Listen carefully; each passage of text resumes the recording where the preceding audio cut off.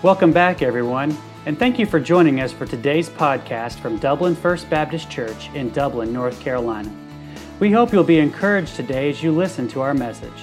For more information, please visit our website at www.dublinfbc.org.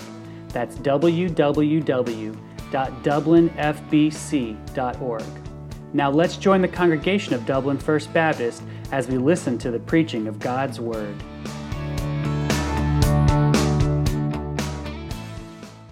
Will you turn with me to Psalm 115, and the teens head out. Little kids tonight are out in children's choir. Looking forward to hearing them sing in church soon. Thankful for Ashley Dallas doing that. Psalm 115. Went to the dentist today. I've been having root canals and crowns, and then a couple of weeks ago here in Sunday morning service, second service, I was eating a Mento. I reckon Krista thought I had bad breath. She gave me a Mento, and I had a temporary crown right here in the front on the bottom, and it went away. And I looked up at Alyssa. I remember seeing Alyssa up here, and she had kind of a look on her face like, what happened? And I was like feeling it, and I said, oh, dear. And then I went to Tommy was reading scripture, and I went to the bathroom. I said, ooh, that's not good. Right in the front, big tooth missing. So I preached most of that message like this, because I didn't want y'all to see. But they went put a temporary one on there today, and my dentist, she's so nice. She's from Ethiopia. She was an Army vet, and hygienist so nice too. She said, what do you got going on this weekend? I said, Peanut Fest. You need to come out to Peanut Fest. Told them all about it. She said, peanuts, really? Peanuts? I said, yeah, Dublin's all about peanuts. And the hygienist said, your church sounds so fun. I said, it is fun. It's a fun church. Psalm 115. We're still in a section of 6 psalms here known as the Egyptian Hallel Psalms. They're called Hallel Psalms because usually somewhere in the chapter is the phrase, praise ye the Lord, or praise the Lord. And in Hebrew, it's hallelujah. And Egyptian Hallel because these songs were typically sung at the Jewish celebration of Passover. And, of course, that commemorated the deliverance, God delivering his people out of bondage in Egypt into freedom, into a covenant relationship with him. And you know what's cool about these songs? This is the third one we've been going through. It is quite possible that Jesus sang this song with his disciples the night before he died at the Last Supper. Because what was the Last Supper? It was a Passover celebration. And so these songs would be sung by families that were celebrating that. And that's more than just an interesting historical fact. I'd like you to keep that in mind tonight as we go through Psalm 115 together. Be looking for phrases that point to Jesus Christ as we study this psalm. Let's read it together. Psalm 115 says, not unto us, O Lord, not unto us, but unto thy name give glory, for thy mercy and for thy truth's sake. Wherefore should the heathen say, where is now their God? But our God is in the heavens. He hath done whatsoever he hath pleased. Their idols are silver and gold, the work of men's hands. They have mouths, but they speak not. Eyes have they, but they see not. They have ears, but they hear not. Noses have they, but they smell not. They have hands, but they handle not. Feet have they, but they walk not. Neither speak they through their throat. They that make them are like unto them, and so is everyone that trusteth in them. O Israel, trust thou in the Lord. He is their help and shield. O house of Aaron, trust in the Lord. He is their help and shield. You that fear the Lord, trust in the Lord. He is their help and shield. The Lord hath been mindful of us, and he will bless us. He will bless the house of Israel. He'll bless the house of Aaron. He will bless them that fear the Lord, both small and great. The Lord shall increase you more and more, you and your children. You are blessed of the Lord, which made heaven and earth. The heaven, even the heavens, are the Lord's, but the earth hath he given to the children of men. The dead praise not the Lord, neither any that go down into silence. But we will bless the Lord from this time forth and forevermore. Praise the Lord. Let's pray. God, thank you for this song. Thank you for revealing who you are in it. God, thank you for revealing what our response should be to your revelation of who you are for us. And Lord, thank you even for the rewards of responding the way you want us to that you highlight here at the end of this song.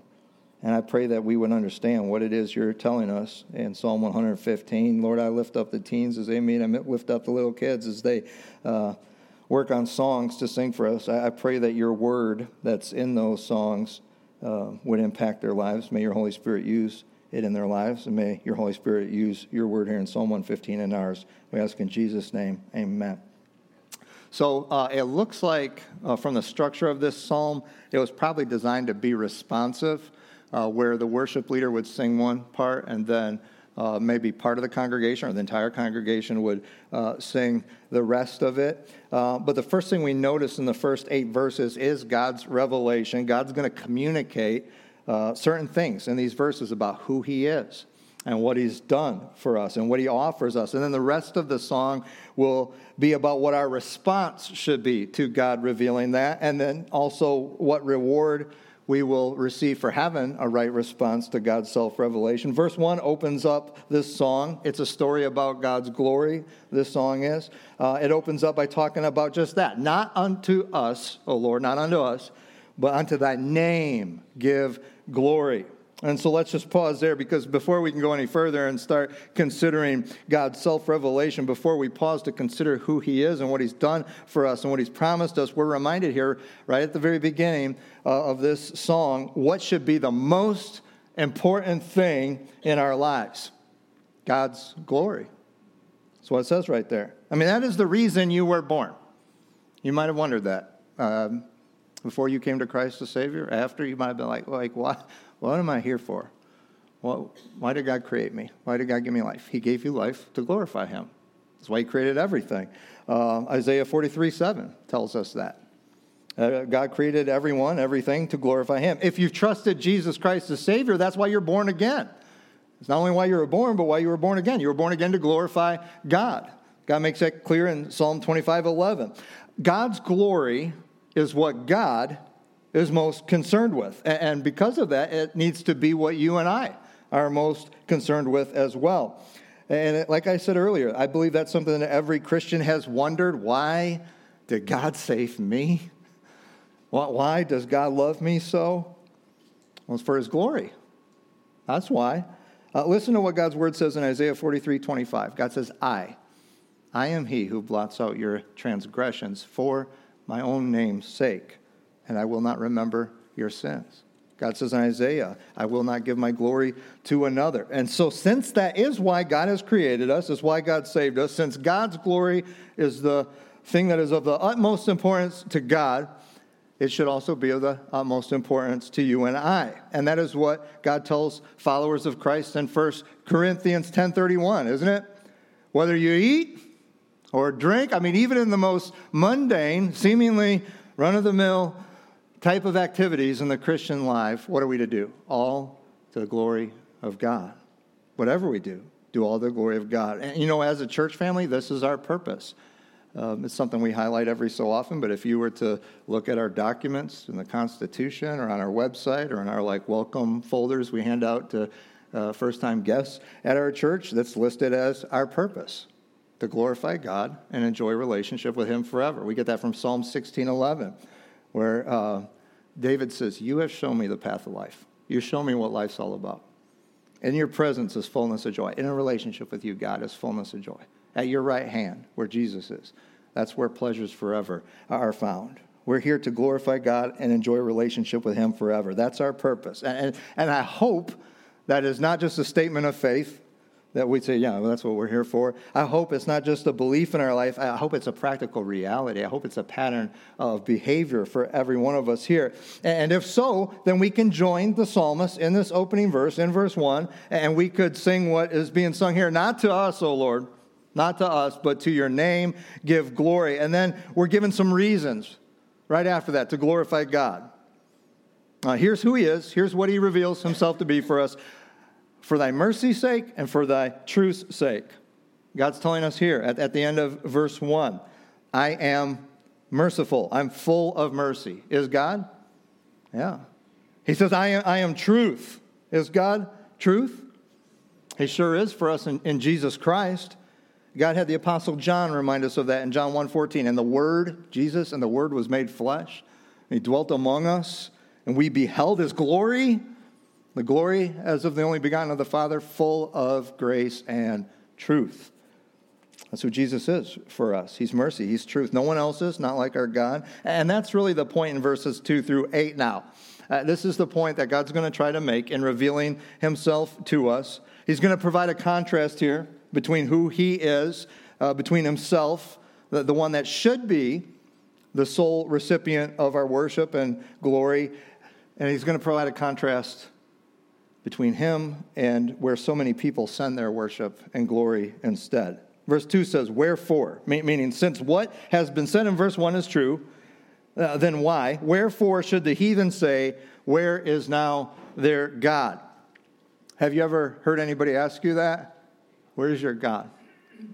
Usually that happens, that question might be presented to us after some terrible tragedy. We're in the week of, 22nd anniversary of 9/11. I remember hearing that. Oh, you believe in God? After all that happened? Why would a God allow stuff like that? Where's your God now? Usually it comes our way in some form of mocking. Somebody's like, you really believe in a higher power? How can you believe that with what you're going through? How can you believe that with so much evil in the world? And that's the question that God's people here were being asked by unbelievers. Where is your God? The psalm was probably written during the captivity and exile period in Israel's history. They had been invaded. The walls of their capital, Jerusalem, had been destroyed. Their temple had been reduced to rubble, just stones on the ground. Their people had been taken away, kidnapped into captivity. And so those who did that and those who saw it, that was a question. They said, where's your God? And these unbelievers that did that, they had a difficult time understanding Israel's worship and faith in the first place because they had different gods, small g, plural. They had lots of them.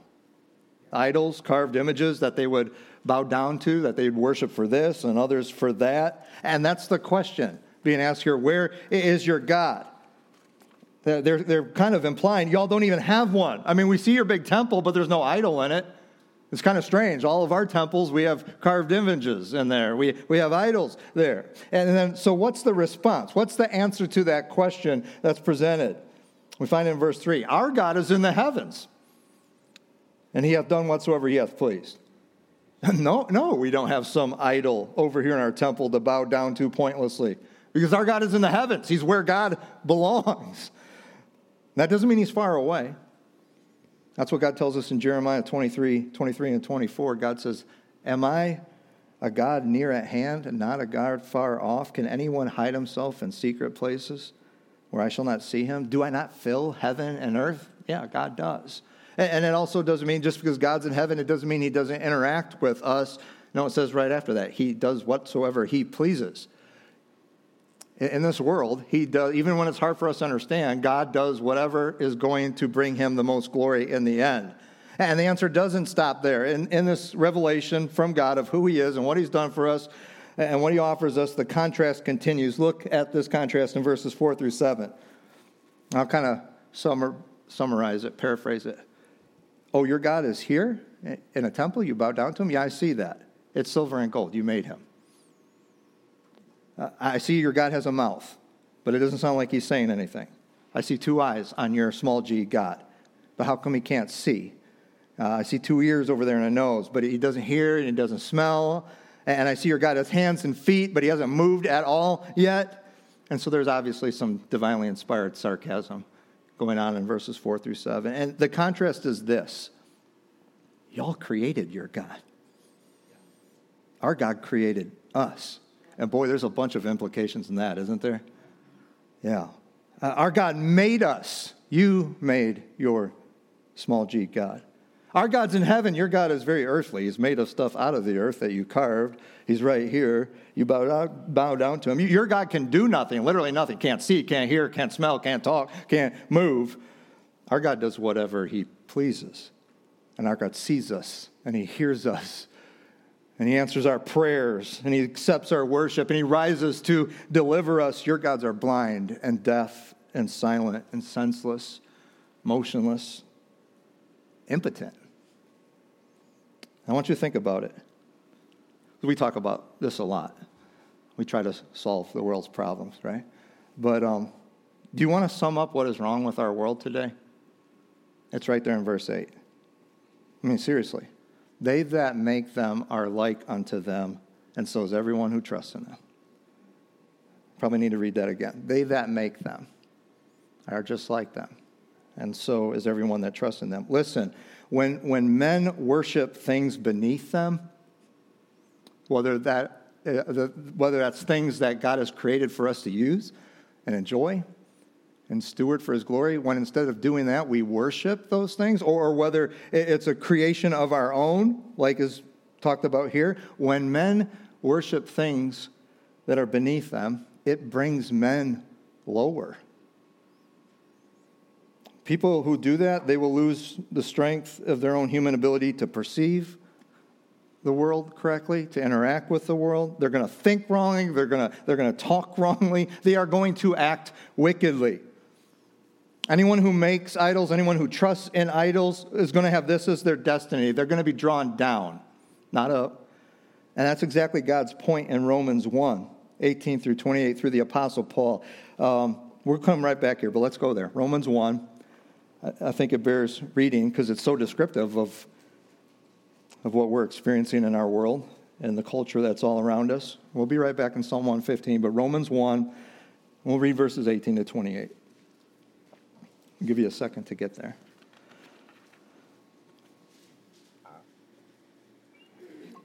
God says in verse 18, "For the wrath of God is revealed from heaven against all ungodliness and unrighteousness of men who hold the truth in unrighteousness," meaning they suppress the truth. They know what truth is, but they suppress it.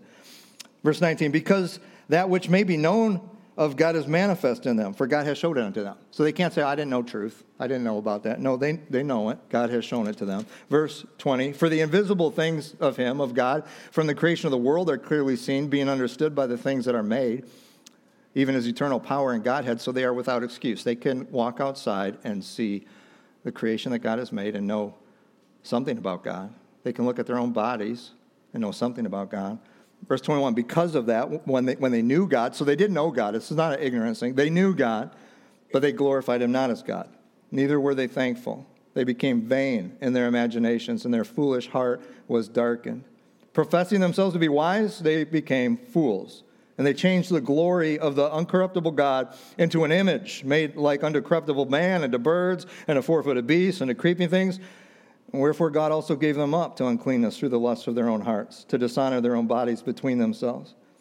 They changed the truth of God into a lie, and they worshipped and served the creature more than the Creator, who is blessed forever. Amen. And for this cause God gave them up unto vile affections. For even their women did change a natural use into that which is against nature, and likewise unto the men, leaving the natural use of the woman, burned in their lust one toward another. Men with men, working that which is unseemly, and receiving in themselves the recompense of their error, which was meat.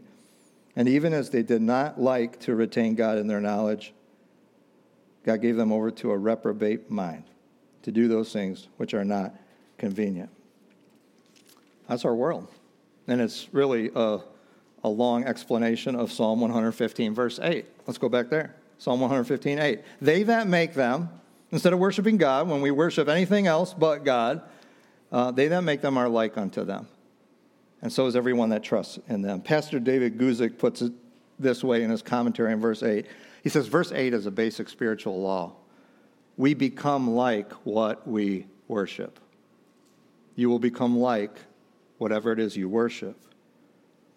When we worship the one true God, who reigns in righteousness, the God who is perfectly revealed to us in Jesus Christ, you will become like him. You'll become like Jesus. But the inverse is also true. That's what Psalm 115:8 is saying. That's what Romans 1:18 to 28 is saying. When we worship anything else, when we worship anyone else, and let's be real, I don't think anybody here is going to go home tonight and carve out some graven image and bow down to it tomorrow. Like idolatry might be described in the Old Testament. We have different forms of idolatry when we allow anything else to come between God, when it becomes more important to us than God. But what we're talking about is we're talking about worshiping the creation, the creature, more than the Creator. And when we worship anything else or anyone else, we will become like it. We will be drawn down. It's beneath us. We become like whatever it is we worship. That is so much more than just an innocent mistake. In fact, that is not how it's portrayed there in Romans 1 at all. It was a willful, intentional choice to suppress truth and to suppress knowledge. That's why God, in His Word, reveals the divine method out of such craziness. In His great grace and in His great love for us, He rescues us from that kind of demoralizing and destructive and deadly living. And He tells us to look and live. He says, look and live. Look to Jesus. And you'll have life, and you'll have life more abundantly. Trust in the Lord. When you worship the Lord, when you put your trust in the Lord, you're going to be transformed into His image. When you abide in Him, He will abide in you. That's God's revelation. And let's look at our response now in verses 9 through 11. So when we recognize the almost incomprehensible uniqueness of God, there's no one like Him, there's nothing like Him, and when we at the same time recognize the utter folly of idolatry, that should renew. It should strengthen our trust in the one true God. It should compel us to look to Him as it talks about here, as our help and shield. Isn't that such a beautiful thought, that God is our help and shield? I'm reminded of God's promise to Abraham. Abraham had just fought a bunch of kings. Abraham had no army. I mean, he was Abraham. He had a little family. He had some servants. But he went and fought and gained victory over a bunch of pagan kings. And I think he was a little worried. Like, other big armies are going to know what I just did. And God comes to Abraham back in Genesis, and He says, Abraham, don't worry. I am your shield and reward. That's so awesome. God doesn't say, Abraham, I'm going to give you a shield to protect you. And He says, no, I am your shield and reward, Abraham. And so verse 9 says that this should be our response to God's revelation of who He is so far in verses 1 through 8. It should be trusting Him. Verse 9 says, O Israel, meaning God's people, trust in the Lord. He's your help and shield. If anyone should be trusting in God, it is the people of God. Amen? We're to be the ones trusting Him. Verse 10's got a message for me, for Tommy and for Daniel, and I extend it to our deacons and other leaders here in the church. O house of Aaron, trust in the Lord. He is your help and shield. And, as the leaders of God's people, we're to be leading them to the Lord. We're to be leading them to trust in the Lord ever more deeply. Preachers are to be a pattern to others about what trusting in the Lord looks like. We're to display in action what it means to live with the Lord as your help and shield. And then verse 11 invites you that fear the Lord, trust in the Lord. He is your help and shield. So who's that talking about? Who's this demographic? Well, for Israel, to the original audience this was written to at this time, it was the Gentiles. But specifically Gentiles who had recognized God was a true God. The God of Israel was a true God. They might not be converts to Judaism yet, but they were worshipers of God. We see that term used often in the Old Testament and the New Testament. And so a God who is self-described in verses 1 through 8 as He is, the point in verses 9 through 11, He's worth our exclusive faith and trust. He's worth having as our only help and shield. And our response should be faith. And I'll give you that acrostic I've told you before. Forsaking all, I trust Him. Not forsaking a lot of things, or He's at the top of the things I trust. Forsaking all, I trust Him. Not Him and I trust Him. And when we do that, there's a reward. And that's what God explains in the rest of these verses 12 to 18. The reward is blessing. It's a pretty general term that God uses here. That's what verses 12 to 15 promise to those who are full of faith. To those who go to God and to God alone as their help and shield, He promises a blessing. There's one right at the beginning of verse 12. Here's a blessing. The Lord has been mindful of us. That's something, friend, isn't it? I mean, pay attention to those words. God's mind is full of you, Christian. That blows my mind. It did for David as well in Psalm 8, verses 3 and 4. He said, when I consider the heavens, when I look up at the moon at night, and I see the work of your fingers, the moon and the stars, which you have ordained, what is man that thou art mindful of him?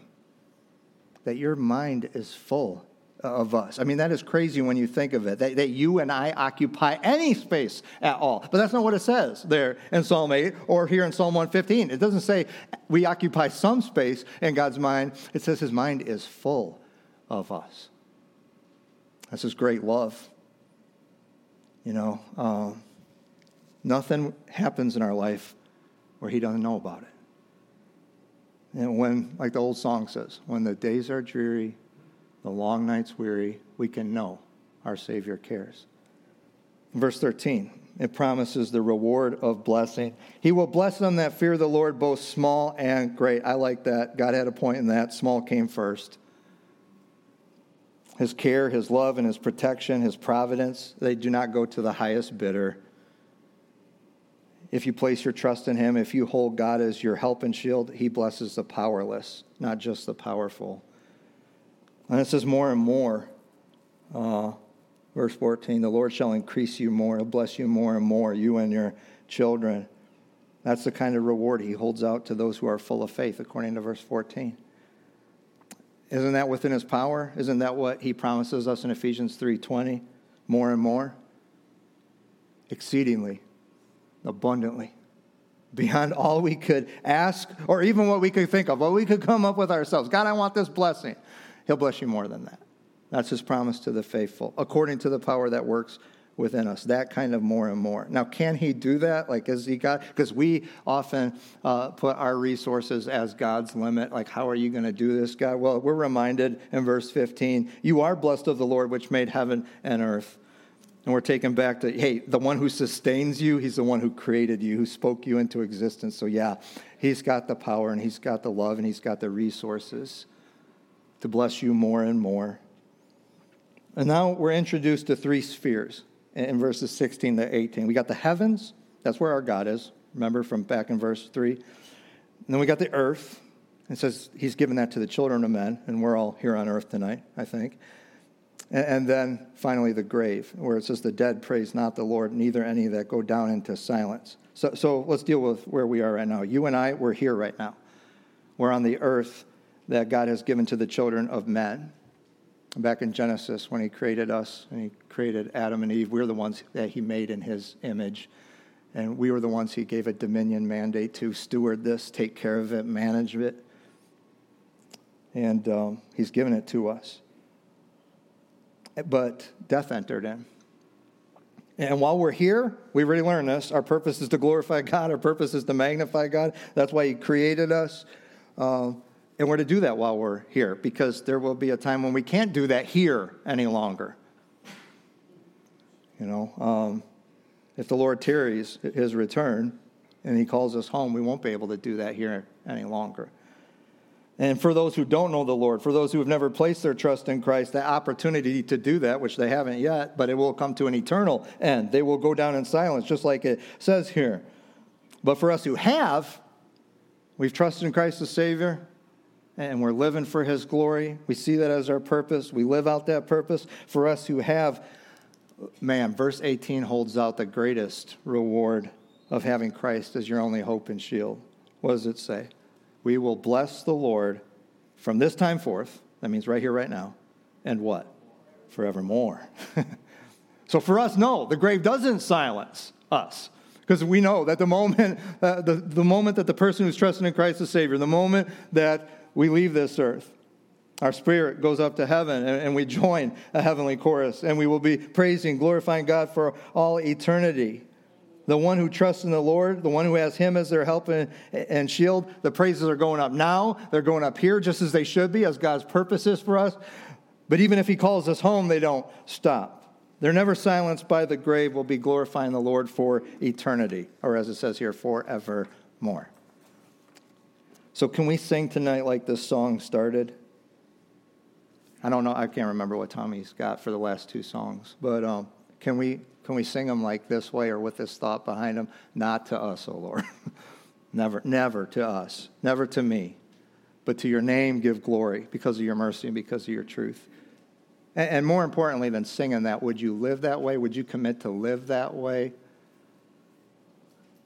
Can we sing like the song ends? That's how it started. Look, how does it end? from this time forth. I'll praise the Lord from this time forth and forevermore. I'm going to glorify. May that be our testimony.